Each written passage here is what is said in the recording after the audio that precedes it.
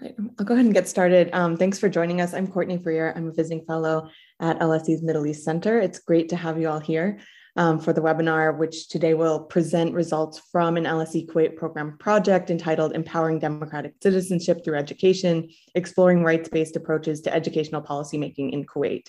It's been led by Ranian Nakib from Gulf University of Science and Technology in Kuwait, and Sam Mahias at LSE. So today we have 4 speakers, as you can see. I'll introduce them in a moment. They'll speak for about 30 minutes in total, and then we'll move on to a Q&A session. So if you'd like to ask a question at any point, if something comes to your mind, please type it in the Q&A box at the bottom of your screen, and then we'll address those questions to the speakers afterwards.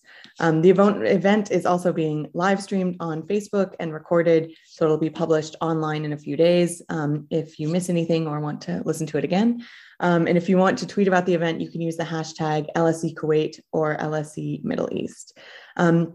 So in terms of how the proceedings will go, Sam and Rana will speak first. So I'm just briefly going to introduce them, and then I'll introduce the other 2 speakers and then let them get started. So Dr. Sam Mahias is a research fellow in the Department of Media and Communications at LSE. He conducts multidisciplinary research on the cultural politics of human rights and equity across several connected strands of work in different countries, currently the US, UK, and Kuwait. Before joining the department in 2015, Sam was an international development research consultant for BBC Media Action, USAID, UNICEF, and The Economist, and a consultant on citizenship and human rights projects for the European Commission, University College London, and Amnesty International. Sam holds a PhD in education from University College London and a master's in international educational development from Columbia University Teachers College. He'll be speaking with Dr. Rana Khasbak, who recently joined the University of Nottingham's Rights Lab as a postdoctoral researcher. She did her PhD in the Department of Social Policy at LSE, during which she explored the impact of urban regeneration on young people's well-being in London. And she's a researcher on this project led by Rania and Sam.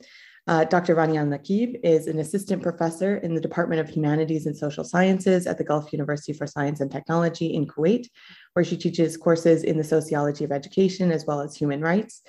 She has also worked as a consultant on ENV, a Kuwaiti organization dedicated to fostering civic engagement in the Middle East, on a program to promote constructive youth engagement in Kuwait, which has been developed in partnership with the Eurasia Foundation and the International Research and Exchange Board. Rania's research focuses on human rights education and education for democratic citizenship in Kuwait. She's particularly interested in the impact of the hidden curriculum on Kuwaiti students' citizenship activities and Kuwaiti female students' gendered experiences of public education. Rania received her PhD from the Institute of Education, the University of London, and has an MS in theoretical linguistics from Georgetown University. And last but not least, Abdallah Al-Khonaini completed his MA in Power, Participation, and Social Change from the Institute of Development Studies at Sussex University. He co-founded Rakib 50, an online parliament watch that holds Kuwaiti parliamentarians accountable by making their voting records accessible to the public. And it's a fantastic resource. I encourage you all to check it out if you haven't. His research interests include a focus on civil society, dynamics of informal civic groups and participation, post-colonial identity, and belonging in the Gulf. And he is also a researcher on this project led by Rania and Sam. So we have a fantastic panel, and I'm going to go ahead and let Sam and Rana start us off. Thank you. Thank you, Courtney. And I want to say I'm really happy to be here, and thanks to the Middle East Center for hosting this event today. I'm going to go ahead and share my screen, and Rana and I will get started. Okay, let's see if I can do this. Does everybody see? All right, yeah, great, okay. Okay, so our presentation is called Between National Pride and Critical Inquiry, Citizenship Education and Youth Perspectives in Kuwait. So why citizenship education in Kuwait? In 2006, Kuwait became the first country in the MENA region to create a dedicated citizenship module in its high school curriculum that relied on universal human rights frameworks and inclusive notions of citizenship. This marked a radical shift in the approach to citizenship education in Kuwait, which had been previously centered on the notions of wataniya, nationalism, before shifting to muwatana, or national citizenship. Teaching citizenship as grounded in universal human rights was directly in tension with dominant nationalist and religious discourses in Kuwait. And just a few years later, in 2010, the module was scaled back from 3 years to 1 year and delivered in 12th grade only. The Ministry of Education's stated reason for doing this was that 12th graders were, quote, intellectually and psychologically ready for such specialized information about democracy, the Constitution, and human rights, unquote. This, of course, implicitly suggests that 10th and 11th graders aren't ready for this specialized information. But in Kuwait's Islamic studies curricula, quote unquote, specialized information about human rights continues to be taught in the 10th grade. So this also contradicts research that highlights how important learning about human rights is prior to adolescence. And consequently, we have very little understanding of what exactly it is that young people in Kuwait currently learn about human rights and citizenship. And this is happening in a context where youth identities are changing. The recent 2020 election has shown that youth voices aren't being centered. So our study sought to better understand the role of young people in civic life in Kuwait. Specifically, we wanted to understand the gap between the youth civic imaginary in Kuwait and young people's own understandings of their identities and their potential as citizens in Kuwait. Okay, sorry. Okay, so I'm going to turn to Rana, who's going to tell you a little bit about citizenship in the Arab Gulf in Kuwait. Thank you, Sam. Yeah, I just wanted to give a brief background to the context of how citizenship developed in the Arab Gulf and Kuwait, which is important to understanding young people's perspectives today. So in the literature, we find two main factors that shape citizenship in Kuwait and other Arab Gulf countries. The first one is the fact that the discovery of the vast oil reserves in these countries coincided with the post-independence nation-building efforts in these countries. And some of the implications of this is that citizenship became, access to citizenship became very restricted and is based on the rightful claim to the land and its resources and the generous welfare rights that came with this citizenship status.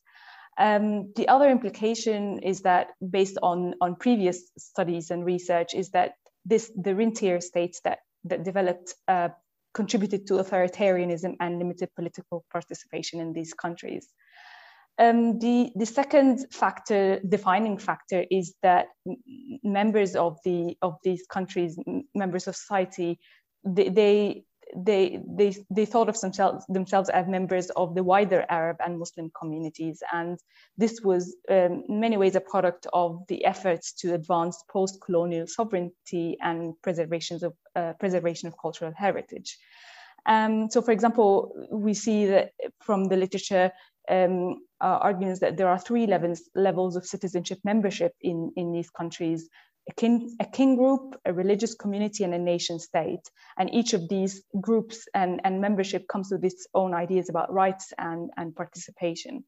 Some of these different levels of citizenship has also resulted, it's argued that it's resulted in social hierarchies and inequalities, not only between citizens and non-citizens, but also among citizens themselves based on their identities. And this is also connected in the literature to the prominence of religion in the formal legislation in these countries.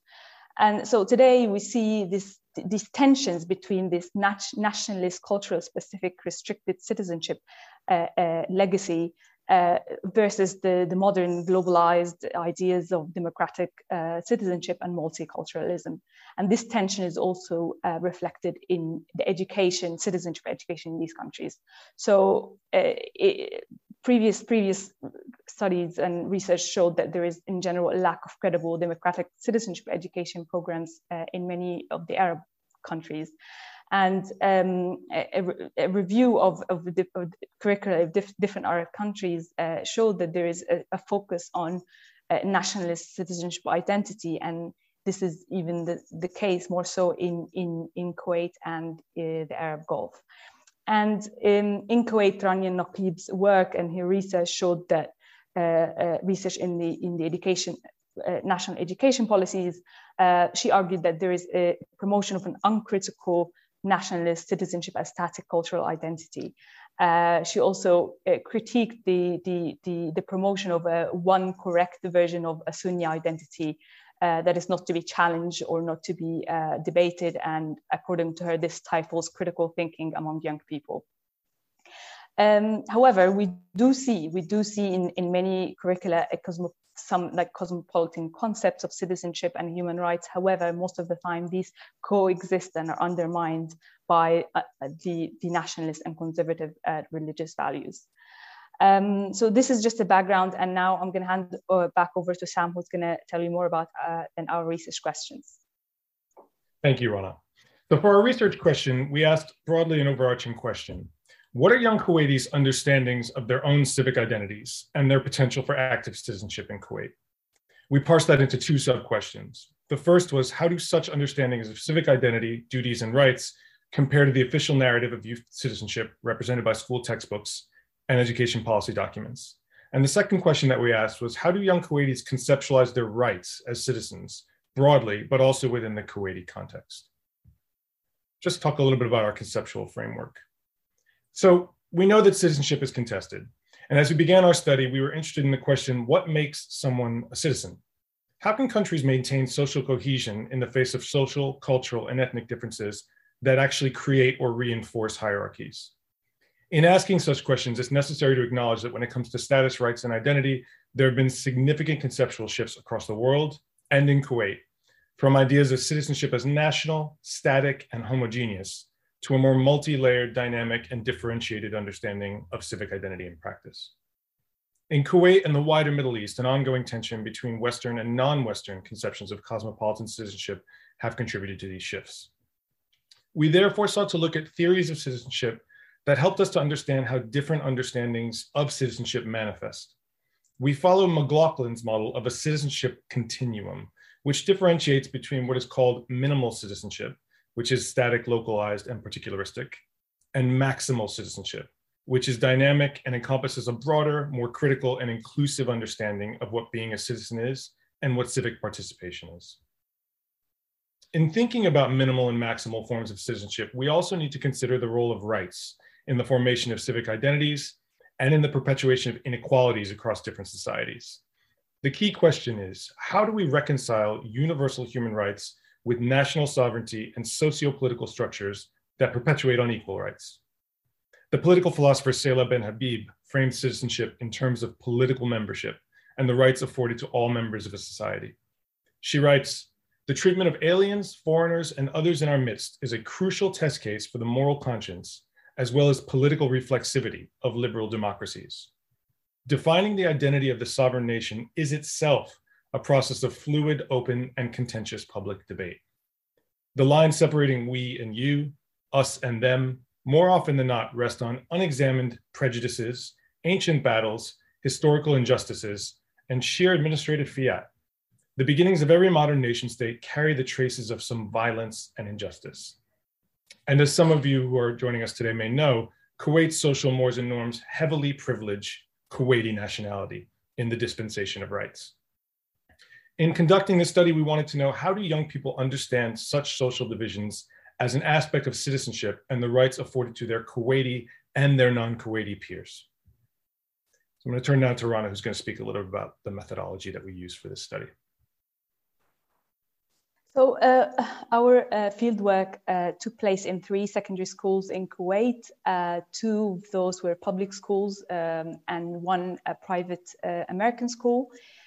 We selected these schools to cater to the diverse demographic of families, including both Bedouin and urban families, as well as migrant families. So also in the national civic education curriculum is only taught in the public schools, but not in the private school. And in the schools, the participants took part in activity sheets and group discussions around their views of their citizenship identities and rights. We're really trying to understand how they conceptualize these ideas of citizenship, identity, and their rights and understanding of citizenship rights in general. And in total, 109 participants took part. They were aged between 17 and 18 years, and 66 of those were females, and the majority were of Kuwaiti nationality, 90 of them. 7 of them were from other Arab nationalities, 4 from mixed nationalities, and there is 1 Bedouin who's stateless, and 7 other from other non-Arab nationalities. These are some examples of the activity sheets that young people worked on. So they would work on these individually, and then we would open a discussion. So the one on the left is called identity, and they were asked, for example, to write 5 words they associate with their identity or to describe their identity. And the other one on the right asked about their own understanding of citizenship in five sentences of words that they can describe citizenship. Part of the activities were also group activities where we asked them to discuss among themselves. So they were divided into groups, and each group was given 2 sheets of paper, one with a check mark and one with a cross. And the check mark one on the left is where they would discuss the rights, the citizenship rights they think they enjoy in Kuwait, and the one with the cross mark would be rights that they don't have or are lacking in their experiences. And so I'm gonna start with now move on to our key findings. And the first key finding was that that young people in general overwhelmingly define citizenship as mainly in nationalistic terms. So even though they identified with their regional, familial, kinship identities, citizenship was seen as first and foremost anchored in the nation state or the country where they are born, and where they share specific culture or language. However, there were some differences among our sample in terms of how these nationalistic ideas were defined. So we find, for example, that public school students were more likely to express this nationalistic, deeply patriotic understanding of citizenship and love to the nation and loyalty to the nation. And they were also they gave more prominence to their civic duties and responsibilities than the participants in the private school. We also find that male students were more likely to refer to culture, norms, and traditions as important aspects of citizenship, and also to talk about justice and equality as their experience in terms of experience of citizenship. And we argue that these differences are related to their own experiences of what citizenship is, as Sam will elaborate more in the next slide. Thank you, Rana. So our data showed that students demonstrated an understanding of and an agreement with what they're taught about citizenship, identities, and human rights. However, when we asked them to do the activity where they listed the rights that they felt that they have, they were simultaneously critical about the fulfillment of their rights that were claimed to be protected by Kuwait in their constitution and human rights textbooks, when they felt like they had some freedoms but didn't fully enjoy them. So in this part of the study, students reported that they had some, but limited freedom of expression, linked to traditional norms and inadequate political representation. And the most common responses were education, healthcare, shelter, religion, food, life, and security as rights that they felt that they had. Other responses included mobility, property, work, and press. But as you can see from the poster, there was a very narrow range of rights reported overall. And across all of the posters, we felt that we actually saw that more students were more likely to list rights that they did not have than rights that they did have. So when we asked the students to flip the poster and list the rights that they felt that they don't have, we also asked them to explain why. We asked them to talk about who is restricting these rights: their community, their family, government, laws. What we found was that gender inequality and rights were the most cited rights that were not enjoyed by young people.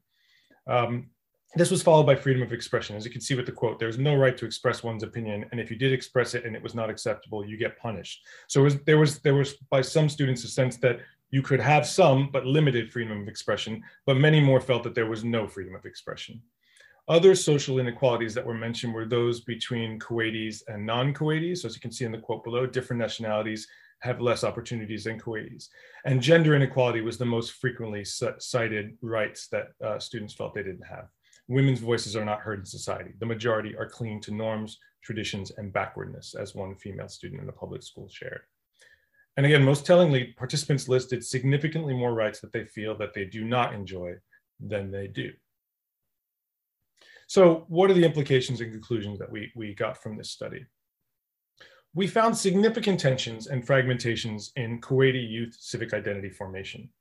Young people's civic identities are deeply nationalistic, influenced by cultural and religious tradition, but these identities are also inclusive of a critical cosmopolitan lens, highlighting the problematic citizenship status and rights of women and non-Kuwaitis. Generally, the young people we encountered tended to have a maximalist, critical understanding of citizenship. Students' identification of gaps between citizenship haves and have-nots suggests a sophisticated understanding of differentiated and unequal civic realities in Kuwait. It also suggests that young people are, as Ben Habib argues, acutely aware of the importance of political membership for the enjoyment of certain citizenship rights. How we treat those who are not considered the most important citizens influences the kind of society we have. Our study showed that the government's rhetoric towards progressive ideas of citizenship, embodied by the introduction of the Citizenship and Human Rights module in 2006, continues to be undermined by deference to cultural norms that prioritize national Kuwaiti identity and which are inherently unequal. But culture in Kuwait is changing, and youth perspectives on their roles as citizens are also changing.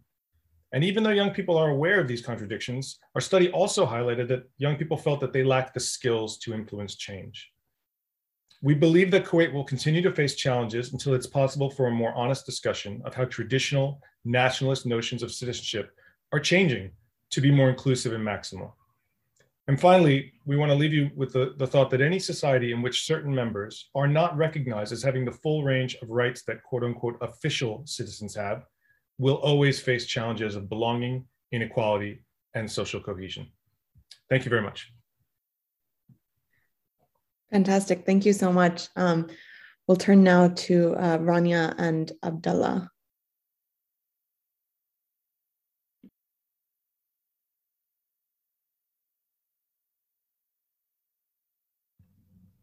Thank you, Sam and Rana. And thank you for everyone for joining us here at this webinar. Can you all see my slides? Are they up? Yeah, okay, thank you. Our talk today is entitled Kuwaiti Youth and the Evolution of the Democratic Diwaniyah. Marianne Tetro defines the Diwaniyah as, quote, a room in a house, a campaign tent headquarters, and the meetings that go on in both. She goes on to explain, but when a person talks about his Diwaniyah, he usually means the regular meetings that he hosts in his own house or attends regularly at the house of a relation, a friend, or a patron, end quote. The Kuwaiti Diwaniyah is also often described as a democratic space where government and opposition members garner support. A male-only space in its inception, it additionally provides networking opportunities for economic elites. As an extension of the home, this private space is protected by constitution and law from interference. While the Diwaniyah has undergone changes over time, mostly in physical appearance, it has not adapted much to societal changes.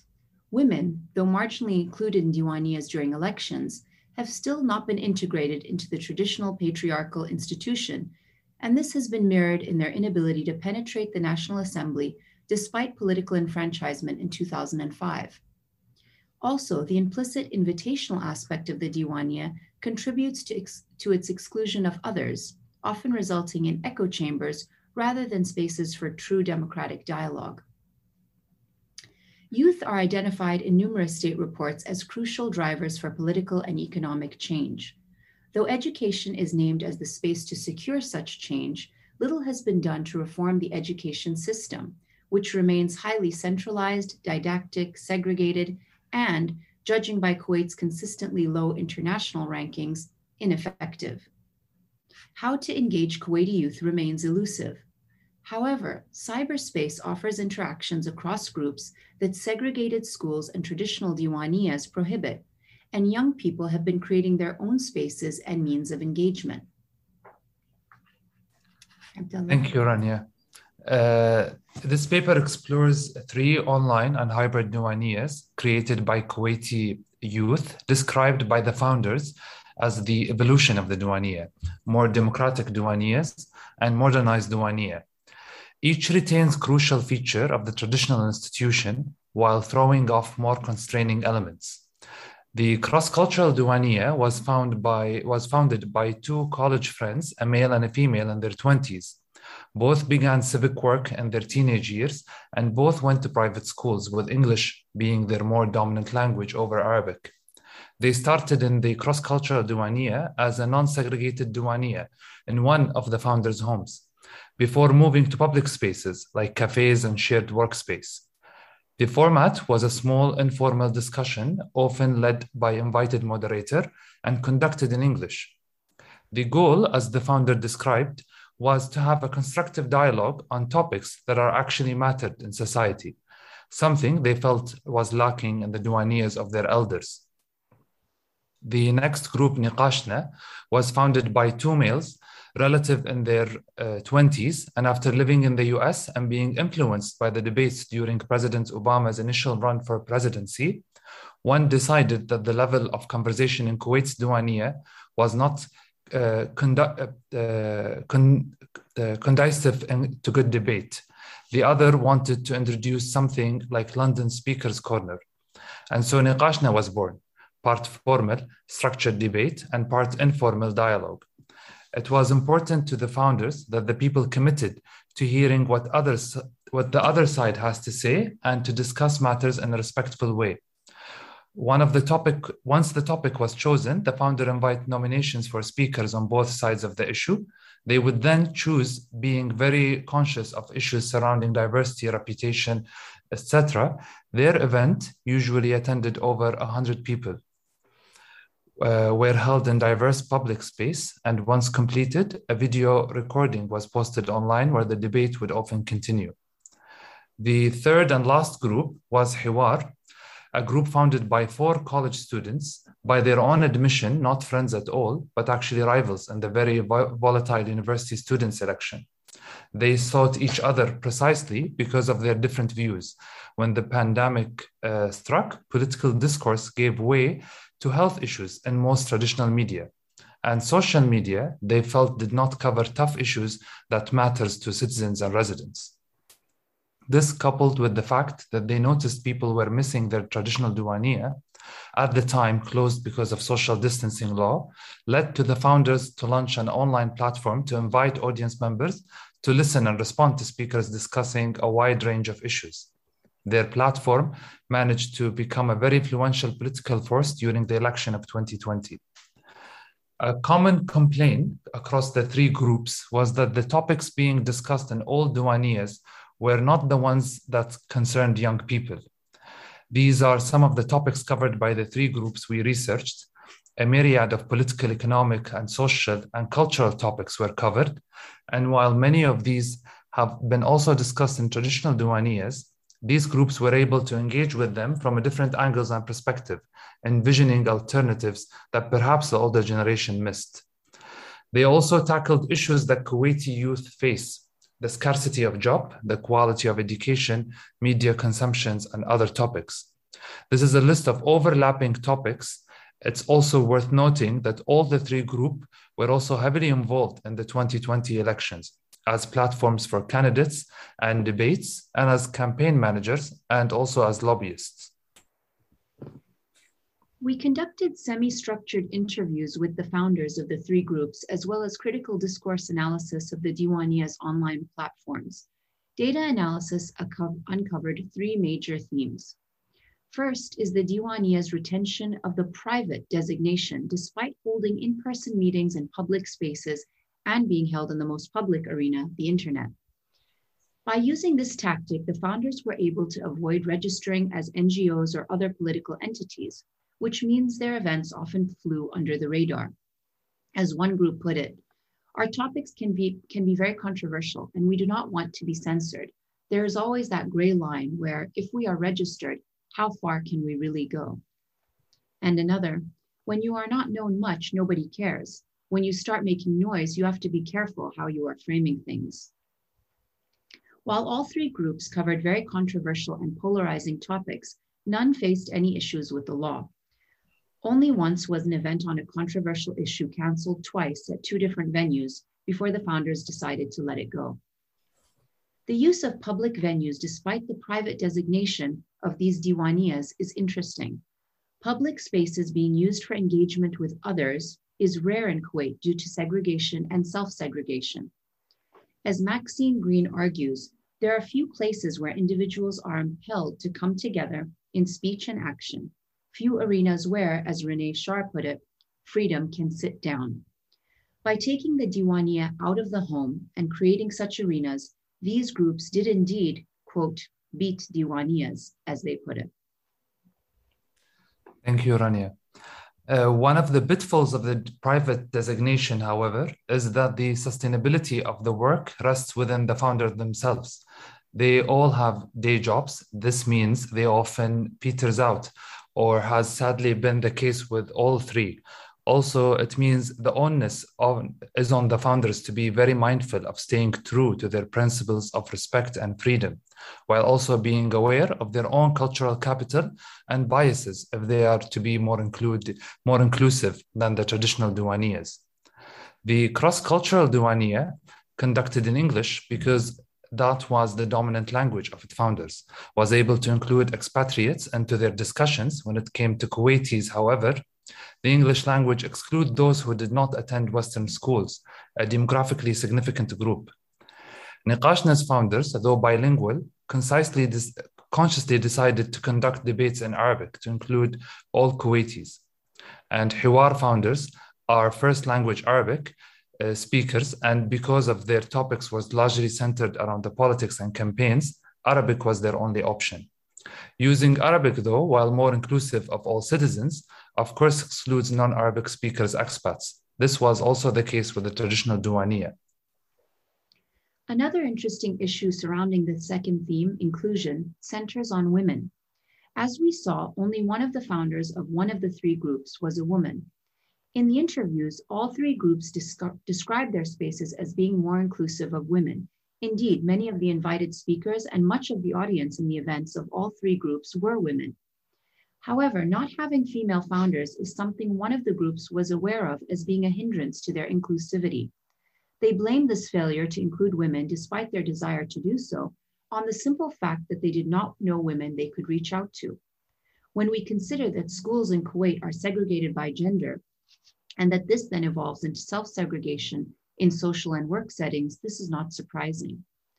When women are isolated from men in schools and excluded from Diwaniyas, they cannot form the networks needed to penetrate the political arena in Kuwait. As one founder put it, quote, women will find it hard to work in student unions at university because men make it hard for them or monopolize the leadership positions. When women join the political parties, the parties push forward the people who worked in student unions. Unfortunately, the nature of the work in student unions at universities in Kuwait is very patriarchal and sexist. It is one of Kuwait's defects, end quote. When Kuwait's Me Too movement exploded on social media in 2020, not one of the three groups covered this issue. This is where we see how not including women in the organizational structure of the group itself is detrimental. They completely missed or chose not to engage with a topic that was hugely important and impactful to women in Kuwait. The cross-cultural Diwaniya's female founder shifted gears and created Mudawi's List, an Instagram account to highlight and support women running in the 2020 elections. This is important because as we searched for democratic Diwaniyas created by women, we found none. Where are the women? They are most certainly there, but they are doing things differently. Rather than assimilate into structures that were created by men for men, young Kuwaiti women are creating their own spaces. And rather than asking permission to be heard in Diwaniyas, traditional or more contemporary, they are taking action to force society to finally listen and change. They are fighting archaic and unjust laws in Abolish 153. They are demanding equal marriage and nationality rights in Gray Area. They are fighting sexual harassment and femicide in Len Eskit. Len Eskit, I Will Not Be Quiet, a movement and a hashtag born out of frustration with the mansplaining in place of listening that kept happening when women would bring up the sexual harassment and violence they face. Sharing such experiences was considered a taboo. No more, women are now refusing to stay quiet. The question then arises, who is listening to these women, to the youth in the democratic Diwaniyas? Active citizenship is often described with words like agency, freedom of speech, having a voice, the right to be heard.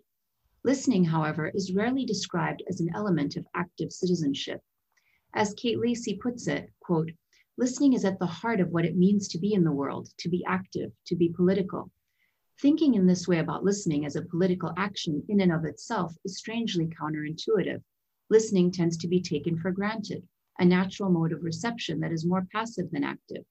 But listening is a critical category that ought to be right at the heart of any consideration of public life, end quote. Thank you, Rania. During our interviews, the group seemed more attuned to their notion of using their spaces as sites of active listening, rather than simply a place to give people a voice. One founder from Cross Cultural Diwania said, quote, in some cases, we listen to reply rather than we listen to understand. And that is one thing I want to accomplish in a Diwania. You are sitting down, one person has the microphone, he or she takes his time to speak, and you listen to every single word and digest it and properly understand where he or she is coming from in order to see from a different perspective that you don't normally see, end quote. This idea of listening was also visible in our encounter with the founders of Hiwar.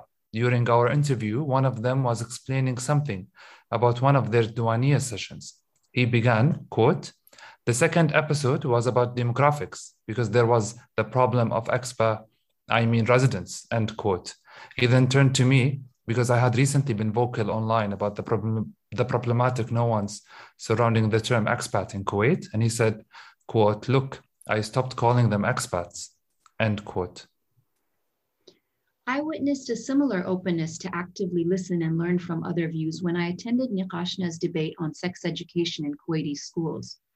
This was a highly controversial topic with two very polar viewpoints being shared. After the debate, doctors in the audience shared graphic stories of medical issues their patients faced due to a lack of knowledge about safe sex.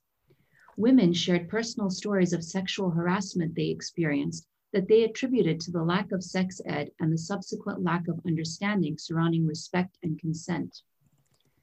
Then an older gentleman in the front row raised his hand to speak. He explained to the audience that he had come to the debate completely against sex education and was prepared to argue for that side. However, he said that listening to the women and doctors speak, he realized that there was much he did not know about this issue, and so he had completely changed his mind. He thanked everyone and then sat down. Active listening. The democratic Diwaniyas are not perfect. They fall short in similar ways the traditional ones do. But they have evolved and they have contributed to the evolution of Kuwait as a democratic state. As Marianne Tetros states, quote, although Kuwaitis have far to move before they arrive at a working model of citizenship that reflects modern democratic ideals, many of the political stories they tell about themselves acknowledge Kuwait's shortcomings, and some are tales of actions taken to bring state and society closer to these ideals. That the myths and realities are still far apart does not negate the reality of what Kuwaitis have achieved or the aspirations of those who persist in their attempts to shrink the remaining gap. Thank you very much. Fantastic. Thank you so much. Those were two really rich presentations. I appreciate it. I want to take advantage of my position and start with a question to both of you that was kind of touched on a little bit is the influence of, I suppose, subnational or transnational tribal identity, in terms of national identity more broadly. I mean, how much did that come up, this idea of tribal allegiance, and B, in the conception of Diwania or Diwaniyat, because, oftentimes people talk about this in the tribal setting of tribal primaries being in Diwaniyat. So is it changing? Is the model changing now decisively away from being linked to the tribal? So I guess I'll start with the first group about the question related to kind of how these tribal allegiance affects nationalism or citizenship, notions of citizenship and belonging. Would you like to take? Ronnie, I wanted to give you space to answer first, if you like. You want me to answer first? Okay.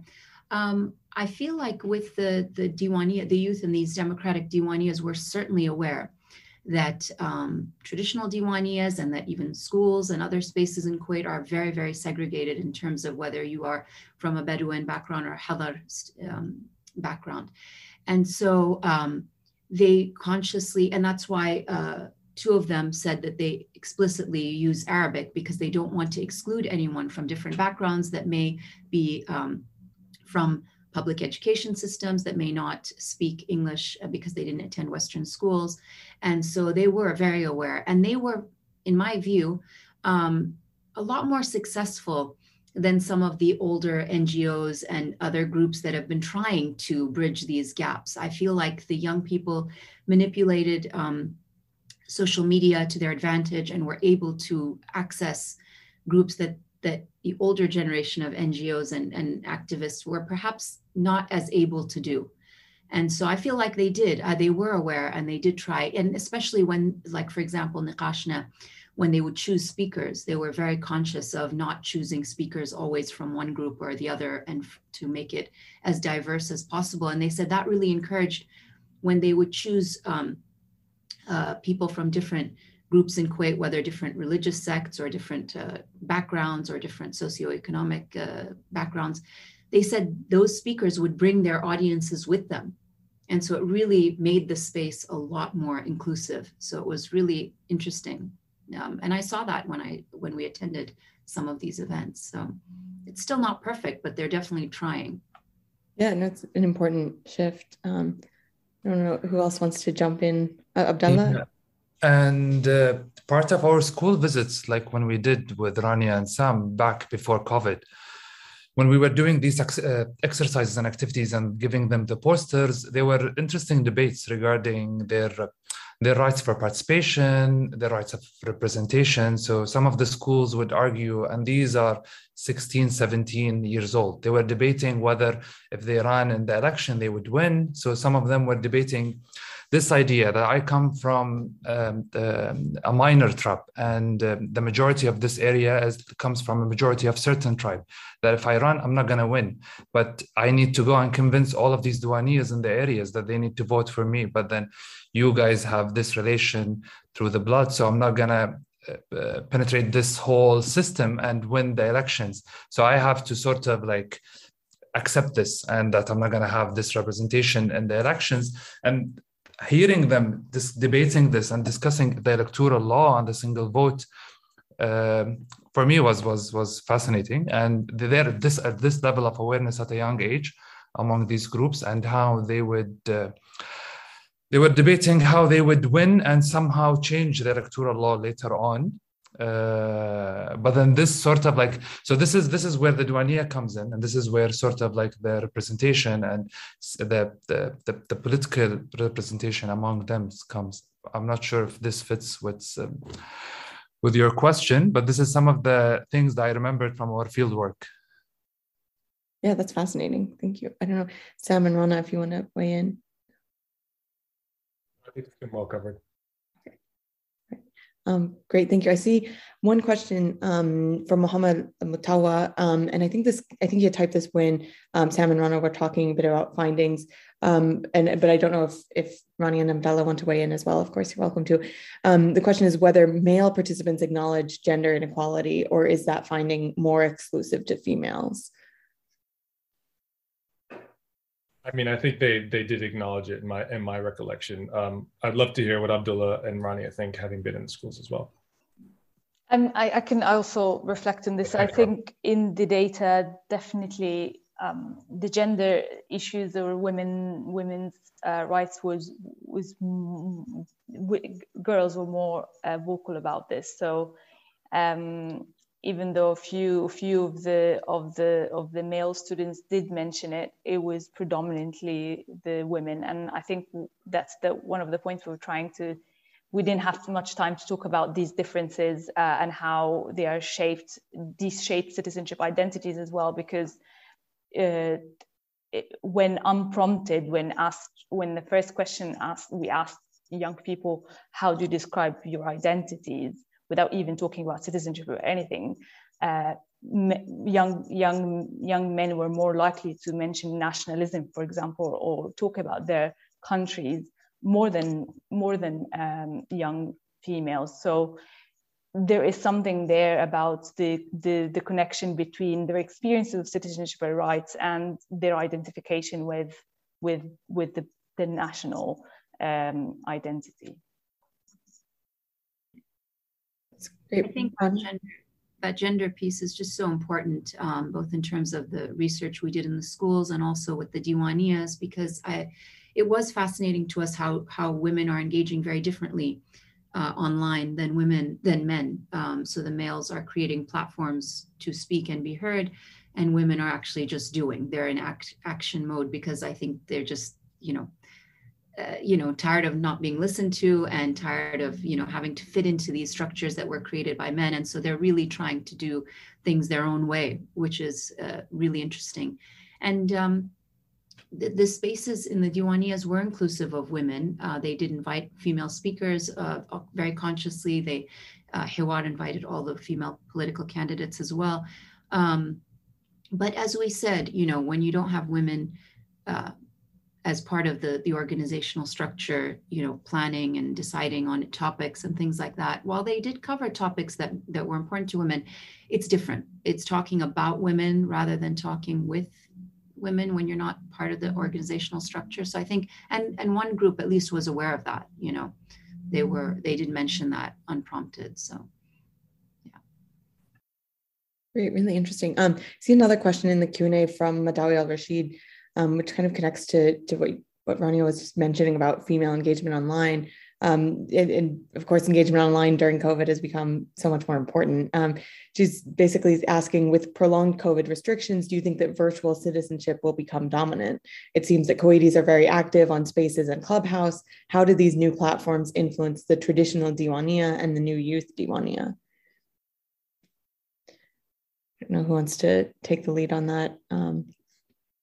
Abdullah, you know a lot about the online engagement. I think with us, we only took Hiwar part of our sample when we did the interview, because they have this sort of like structure, and they were like having an agenda, and they had this brand, and they did this collaboration later with one of the newspapers.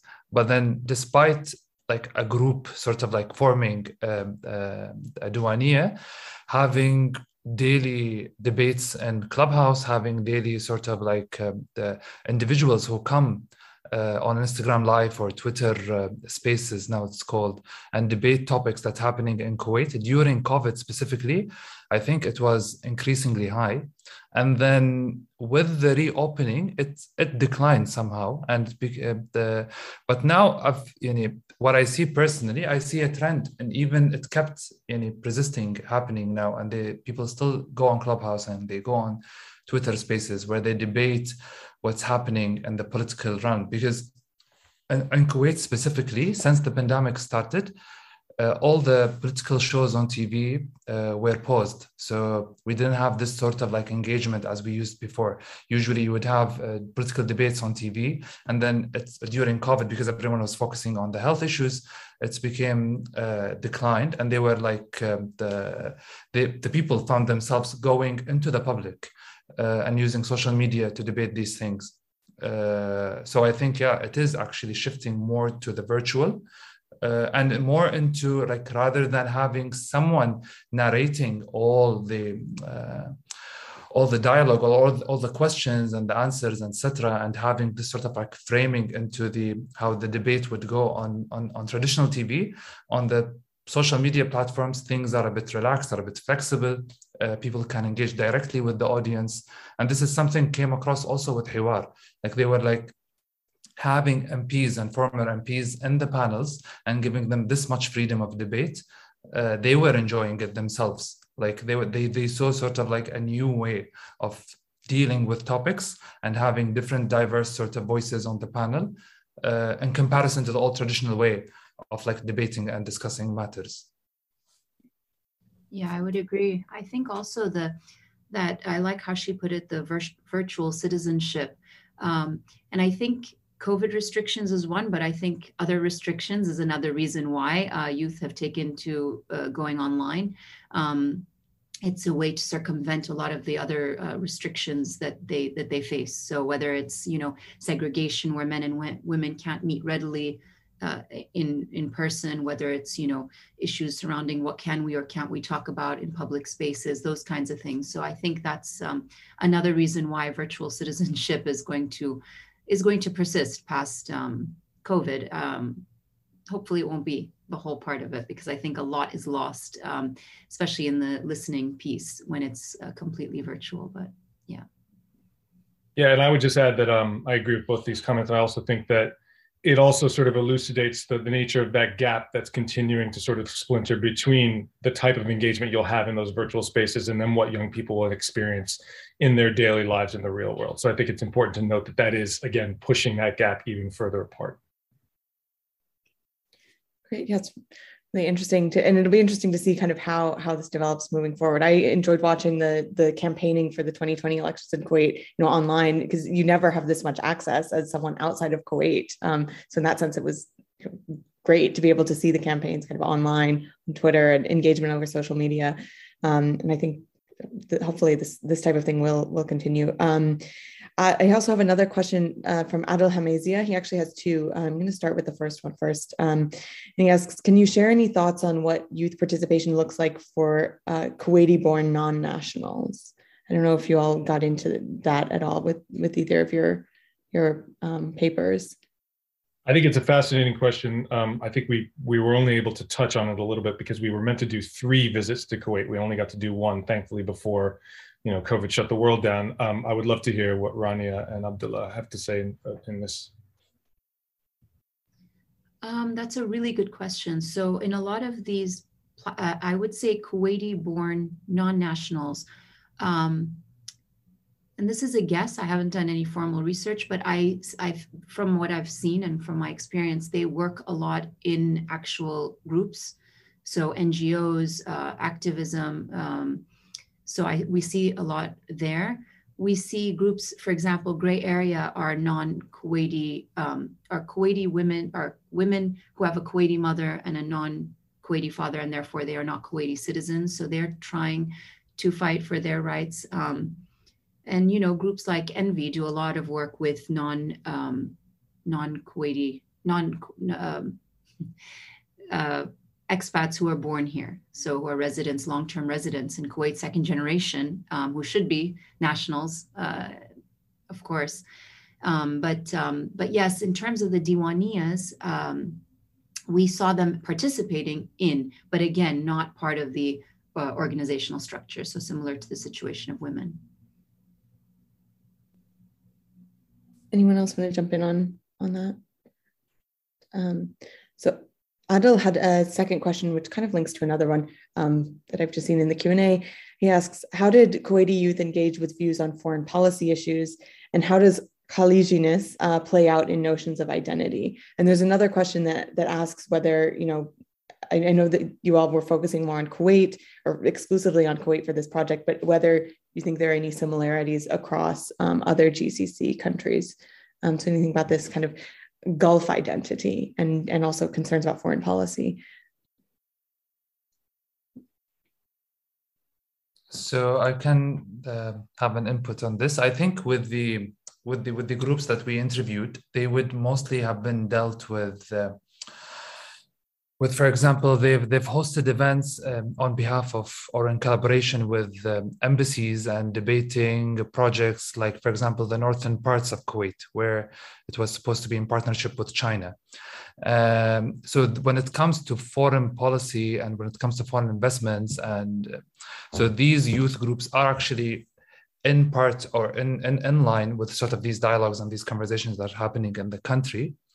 So they do engage on these things. But then the question is, which goes back into the whole with across the whole paper, is like, are they being listened, or is the Diwaniyas that they're holding is being engaged by the other side? So they debate these things and they heavily engaged in this. But it's how much impact do they have on the foreign policy itself? That's another topic. We saw stuff like campaigning online and, for example, engaging and or criticizing some of the foreign ministries when they came up with they had a couple of public announcements in regards with what's happening in Sheikh Jarrah in Palestine. So there was online campaigns debating the wording of these sort of like statements by the foreign ministry. So they had to pull it and then rework the word and then republish it again. And this was part of the youth engagement online. And some of those people who were part of these hashtags and movements were actually the founders of the Diwaniyas we interviewed. So, but then how much more than this, and it's actually embedded in the foreign policy itself? I think that's a question that I don't have the answer for, and we'll have to wait and see how the change would be. And I'll leave the Khaliji and GCC for someone to actually to come in. Rania, if you have anything you want to have. I know that educational policy in Kuwait does talk about the Gulf identity as one of the goals that we need to foster a national and a regional identity and loyalty. I noticed, I can't remember if it came up in the schools on the posters run. I know one of the ones mentioned Khaliji in their identity, so I think it comes up. I don't know how frequently though. Do you remember if it was? It did come up a few times, but I wouldn't say it was a predominant, like a big. I think being Arab was more likely to be mentioned than Khalij, but yeah, it did come up. But yeah, but obviously. I think this is another bigger debate. Great. And then I have another question from Fahad Al-Sumait, I think more to kind of the first group, but of course anyone can jump in on it. He asks, what are your views about the likelihood that citizenship education will find a greater place in the national curriculum in the future beyond what's there for grade 12 already? If you can envision this happening, what do you think will be the main drivers that could make it happen? Would it be, for instance, public pressure or attitudes, parliamentary engagement, internal reform within the education ministry, civil society? I don't know if Sam and Rana, if you have any thoughts on that. Or... We all have thoughts. Yeah, I'm sure you all do. Ronnie, I feel like you should go first. Because it's all I talk about. Well, it's all we talk about, but you're also the expert, so I feel like you really should comment on this. I think I absolutely have no hope that citizenship education in schools is going to improve. I mean, I'm sorry to be a downer, but I really don't think that's going to happen. Educational reform in general in Kuwait is, has proven to be completely elusive and blocked for many different reasons. Ironically, a lot of times it is the democratically elected officials in parliament who block educational reform a great deal, which is very counterintuitive. But I don't feel that it's going to happen. I think most of the changes in youth's citizenship engagement happens bottom up. And or it happens with specific teachers in schools that happen to, I've seen that in schools where they happen to have a teacher who really cares about this and they push it, forward, but that's not a systematic institutional situation at all. It's just good people trying to do good things, like, for example, like Sam, you talked about that the students have some maximalist understandings of citizenship. And And they did. We saw that on the posters. I don't believe that came from what they're learning in school. I think some of it did. The facts, that they learned a little bit about some of the treaties and they learned a little bit about the Constitution. So they get some of the factual knowledge from there. But I think a lot of these kind of awareness of the injustices and inequalities are either things they've experienced personally or they've seen through social media, through their engagements in real life, So I think, sadly, it's the danger is, they're trying to educate themselves, but like Sam, you said, they pointed out that they know that they don't have the skills to do some of this, and so they're sort of in a rut that they can't get out of, and they're trying to change things, but it's just very, very difficult, and that's the danger when you don't have a really solid citizenship education program, then change is going to be harder. right? The change will come slowly, bottom up, like I said. But if you want really transformative citizens, you have to teach them things like critical thinking. You have to teach them things like, you know, these issues surrounding human rights and equality and justice and all of those things, right? So I'm not optimistic, Faheds, I'm sorry to say. Yeah, I'll just add to that. I completely agree. And I also think that, you know, what we're seeing is a lot of media literacy sort of filling the gap. You know, the types of media platforms, the types of engagement on media that young people are exposed to that does challenge their thinking about what a citizen can be that they're not getting in school. But again, that's a very organic process that happens depending on your access to media, the way in which you choose to participate, the types of channels and platforms you engage in. And those, again, you know, we saw that in the evidence of some of the youth activists that started the Diwaniyas. They'd had these influences not coming from their citizenship education experiences, but actually from their mediated experiences and their own, as Rania says, their own personal experiences in life that help shape, you know, that's the driver for them to do that type of engagement. But yeah, I agree with Rania. Unless we have, you know, if it's not coming from the government, if it's not coming from the Ministry of Education, you have to recognize that the vacuum will exist in a meaningful sense in formal education, which is an unfortunately pessimistic outlook, but it is real, it is truthful. Yeah, I wonder to what extent you think Kuwait is exceptional in that regard, in terms of having citizenship education not really affect people as much as their own kind of individualized engagement. I don't know. If I was to compare it directly with the United States, I would say in some ways it's not exceptional. I think, you know, in the US we see the absolute you know, impact and influence of media on the way in which people choose to participate. And it was, you know, hyper extended through Facebook and all the things that led to the January 6th insurrection. But I think those are the same types of currents, which is the gaps that are not being addressed within formal education are being filled in other spaces. And those spaces are like the Wild West in a lot of respects. Some of them will be really positive and some of them will lead you to some new critical insights. There's a lot of amazing critical literacy that can happen just by ingesting media, just by following. But you can also, you know, develop an alternative critical literacy that potentially becomes an exclusionary type. So I think, yeah, it's I wouldn't say that's my take, but I'd be curious to hear what others think about the exceptional Kuwaiti context. I agree totally, Sam. I mean, even if we look at if I can call it hysteria surrounding critical race theory in the United States right now, and you know, so I don't think it's unique. But I think that in Kuwait, I mean, each area has their own specifics that make it, you know, complicated in different ways. So I think Kuwait is unique in its own little intricacies, but just like every other country has their own issues, you know, so. Yeah, absolutely. And I know education reform has been kind of on the agenda for the Kuwaiti government for quite some time, but in terms of actual systemic broad-based reform, it you know, hasn't changed a huge amount in a short amount of time, I would say. Or yeah. But I also see another question from Fatima Wazan. She's asking, I'm wondering if any of the students express certain exclusionary politics when talking about citizenship, i.e. non-normative genders and sexualities explicitly excluded from the citizenship narrative. I don't know who wants to start on that one, Sam?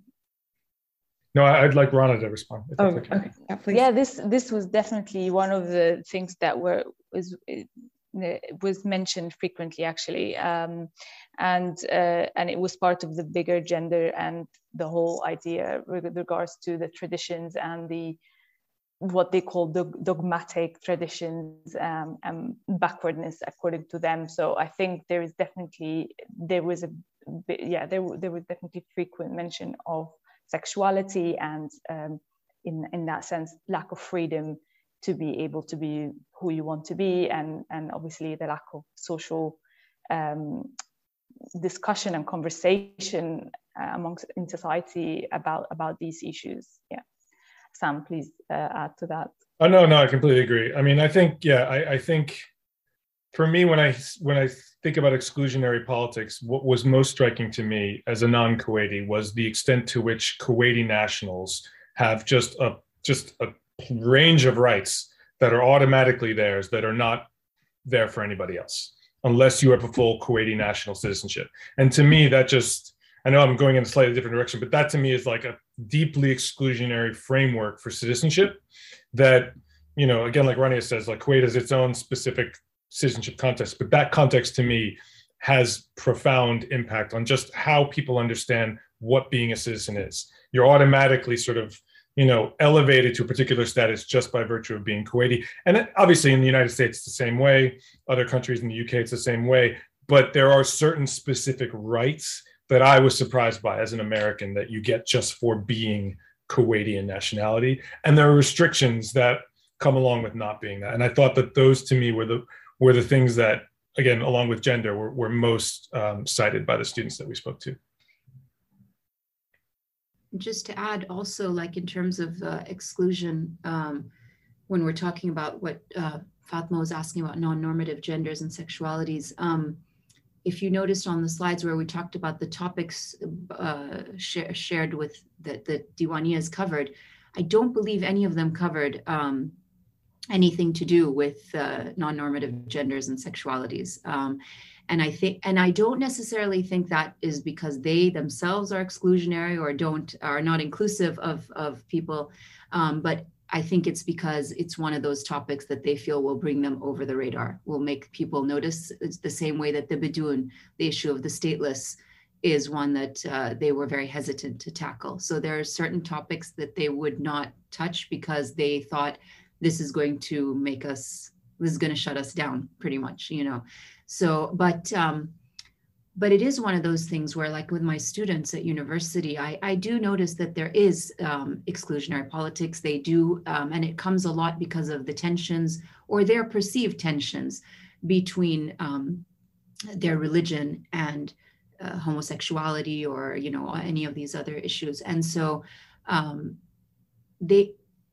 feel like, again, it's that lack of ability to think critically, that fear and obedience that comes with religion that kind of makes them not able to engage. And once we start talking about it more openly, and once we discuss, you know, human beings are for all humans and human rights are for all humans, and that means everybody, no matter what their beliefs are, no matter what their sexuality is and all of that, they are more open. They especially, I see it more and more now that they're exposed, you know, to social media, and it's not like as shocking to them, you know. But again, this is where education would help, right? Education, formal education, would be able to counter the cultural, religious pressure from the older generations, from, you know, their religious classes and things like that. You need that formal learning on these topics if you really want students to be more inclusive and more understanding. Yeah, this leads me to another question I was curious about, is how much, I mean, religious attitudes were really brought up in your work on the ground in terms of how people think of themselves as citizens or not. How often, you know, it was seen as kind of a constraint on beliefs or on inclusivity as well. I don't know if anyone wants to jump in on that. And also, I do see a couple of people asking about where they can read your work. And I think that the paper with the Kuwait program is coming out later next year. And all of these findings will be included in that. Is that correct? That's right. So yeah, so there's to answer that question, the paper will have a final report out at the beginning of next year. And each of the papers that we presented are also going to be their own separate journal articles. So there'll be a summary of all the key findings in the final report, but we'll go in depth on each of the particular pieces of research in the journal articles. Fantastic. And if you're on like the Kuwait program's mailing list or Middle East Center's mailing list with LSE, I'm sure they'll send it out as soon as the publications do come out. I don't see any other questions. I wonder if you all wanted to comment on the religious question or mention anything else, any of your other work, or any kind of last words on the project or anything else before. Happy to talk a bit about the religion. So religion did come up a lot, and I think it was intertwined with ideas about traditions and norms, and how this is one of the main constraints on freedoms and rights. And what was interesting for me is that young people were not saying, oh, we don't want religion, or we don't care about religion. It was more about, we need to talk about understandings of the different understanding and interpretations of these different religious values. And that was quite interesting. It's similar with the idea of being nationalistic, but also being critical. So people did identify with their religions, but they wanted to have a conversation about it and to discuss why there are inequalities among men and women because of religion, or because or related to other genders, non-gender, non-normative gender identities and sexuality. So there is definitely this need we need to open a conversation about how these things are, and values and ideas are interpreted. And I don't know if someone else wants to comment on that as well. That's really useful. Thanks. I was just talking to my class yesterday about decreasing religiosity in general globally. So it's interesting to hear the extent to which it still comes up in these kinds of discussions and still quite relevant. But yeah, I don't know if anyone else has anything they want to add on any topic before we close. Just to say thank you again. It's been the questions have been really fantastic, and we really appreciate the time to talk about our research in this forum. Yes, I agree. Thank you all so much for the questions and for being here. It's been really fun. I enjoyed it. Well, thank you all. I'm really looking forward to seeing the research in paper form. I'm very thankful that you all managed to get into the field before the pandemic hit. So we were lucky in that sense. So I'm really looking forward to seeing all of the published work that comes out of this. So thank you again. Thank you all for being here. I do want to flag that the next LSE Kuwait program webinar will be in March. It'll be March 10th with Nuno de Cruz from LSE and Daria Al-Rashid from Kuwait University. They'll be discussing their project, Governance and Spatial Change, Shaping Urban Policies and Investments in Kuwait. And Hyun Chin and Do Young Oh from LSE will also present their research findings about South Korean investment into smart cities in Kuwait. So quite a different topic, but a really fascinating and timely one nonetheless. So we hope to see you all there. And thank you so much for joining us. And thank you to this team for your fantastic work.